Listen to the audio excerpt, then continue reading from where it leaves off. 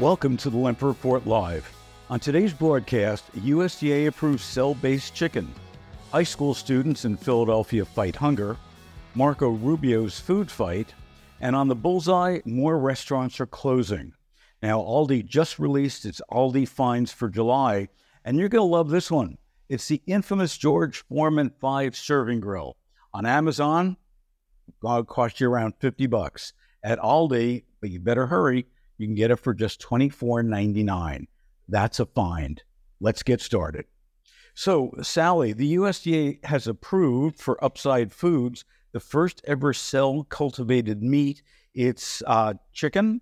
It's going to come from chicken. And what they've actually done, which was interesting, is they're partnering it with Bar Kren, which is a James Baird Award-winning chef, restaurateur, and activist, Dominique Kren, to launch the product. What do you think? Do you think that, cell-based chicken is going to make it? Well, we'll have to see how it tastes and how consumers respond to it, but it is definitely a game changer as far as globally thinking about the possibility of these lab-created meats becoming a good replacement to help with the environmental concerns that we have, with concerns over humane treatment of animals. And, just looking at our health and nutrition overall, maybe there are some helpful nutrients as they cultivate these meats and develop them that could help us. And the big question still out there, besides taste, as you point out, is cost. These cell-based products are very expensive initially, and whether or not the cost is going to come down to be something that, we can have at something that's not a James Baird winning award restaurant, yet to be seen. So there's some interesting things going on in Philadelphia with some high school students who now have a farm, indoor farm, that produces 2.5 acres of food every week. And what they're doing, which I find fascinating, is they're actually growing this food and giving it out to Philadelphia communities who are in need. This is a program that I think is so cool. Absolutely. This is a charter school in Philadelphia. It is part of the STEM program. For those who don't know, in schools, that is science, technology, engineering, and math. And these are programs that help to enhance education in all of those areas for students. And this school, Imhotep Institute Charter School, is doing an amazing job by building what appears to be much like a container garden, a very large container, enclosed container garden, that they're using engineered lights and irrigation within the system. The students and the faculty can check on the crops with their mobile phones, their mobile devices, and see how it's going and make sure that that's getting light and water and nutrients. So it's a wonderful program. And the added benefit is, yes, that it is helping support food needs in the community. It is.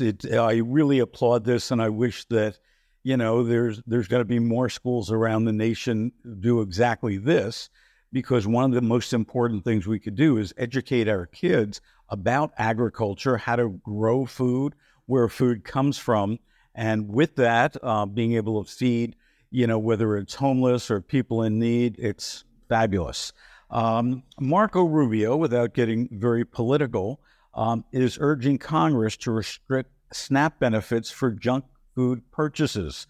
The reality is that 65% of SNAP recipients who are between the age of 50 and 64 are diagnosed with diet-related disorders. He has introduced the Health SNAP Act, where you cannot buy, currently with SNAP, you can't buy alcohol, cigarettes, vitamins. Now he wants to go a step further to eliminate sugary treats, as well as a lot of other foods that sweetened beverages, desserts, salty snacks, candy, and sugar.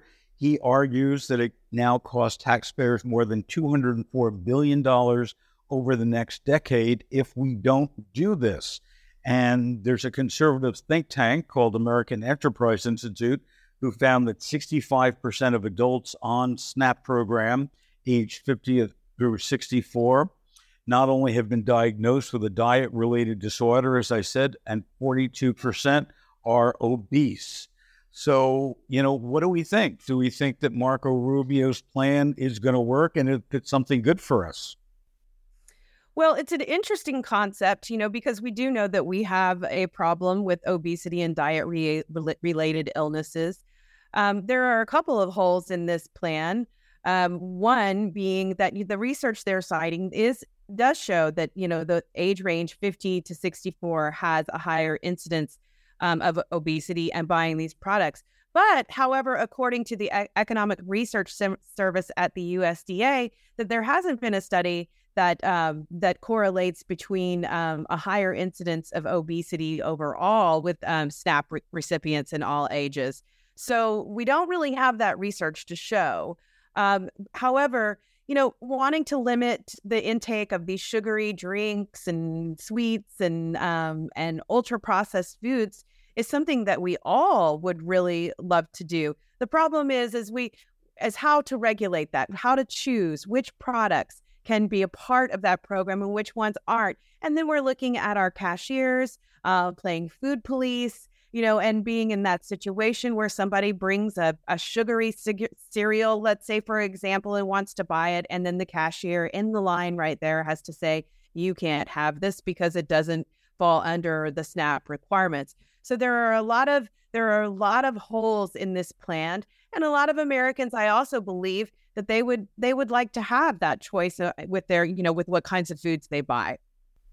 Absolutely. And to your point, putting cashiers or any workers in supermarket at risk for getting into arguments with customers just doesn't make it.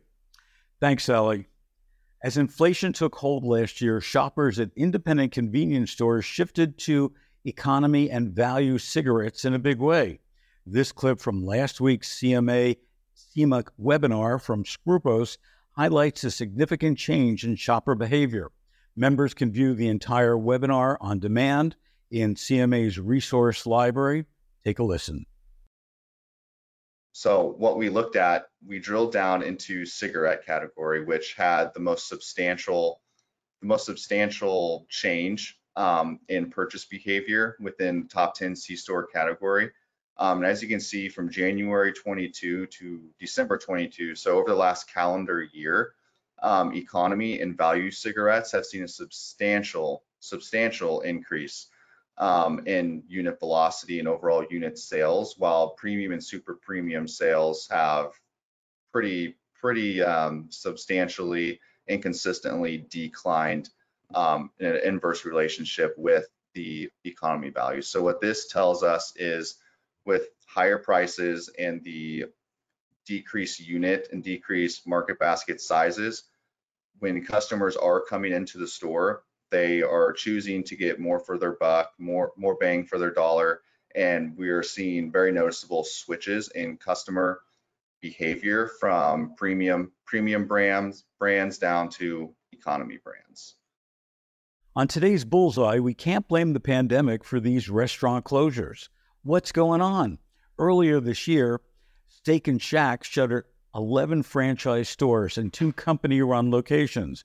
Since 2018, the company has reduced the number of its restaurants from 626 to 493. Fast food giant Burger King says that it's going to close between 300 and 400 restaurants this year. That's about double the number of closures in a typical year for the company. Rising building costs and pressure on franchisees' operating margins have caused Applebee's to pull back from growth plans. The chain now expects to end this year with up to 20 fewer U.S. locations. At least 8 Red Lobster locations closed earlier this year, and several others disappeared late in 2022. The closures are part of a trend that dates back to 2020. This spring, a spate of Hardee's closures took place in 4 states: Kansas, Missouri, South Carolina, and Georgia. In all, a half a dozen locations closed their doors. TGI Fridays has closed locations in Thornton, Colorado, Taunton, Massachusetts, Big Flats in Elmira, New York, and Plano, Texas. In many of these communities, residents learned of the closures abruptly after signs were posted on restaurant doors. The first ever Chick-fil-A restaurant recently closed its doors at the Greenbrier Mall food court location in Atlanta. The location had been doing business since it started in 1967. Blame it on the tight labor market, customers pinching their pennies, and just maybe customers are looking for somewhat healthier and tastier fare? The Lemper Report is all about inspiring ideas, making our industry think and challenging each other. Let's think about being the shopper and how we can bring our supermarkets and our restaurants closer to meet their needs. I hope you'll be back to join us next week on the next installment of the Lemper Report Live, when we focus on the biggest and the best insights and the things that really matter. Visit us at supermarketguru.com all week long for the latest marketing analysis, issues, and trends, and I'll see you back here next Monday at 2:30 p.m. Eastern for more.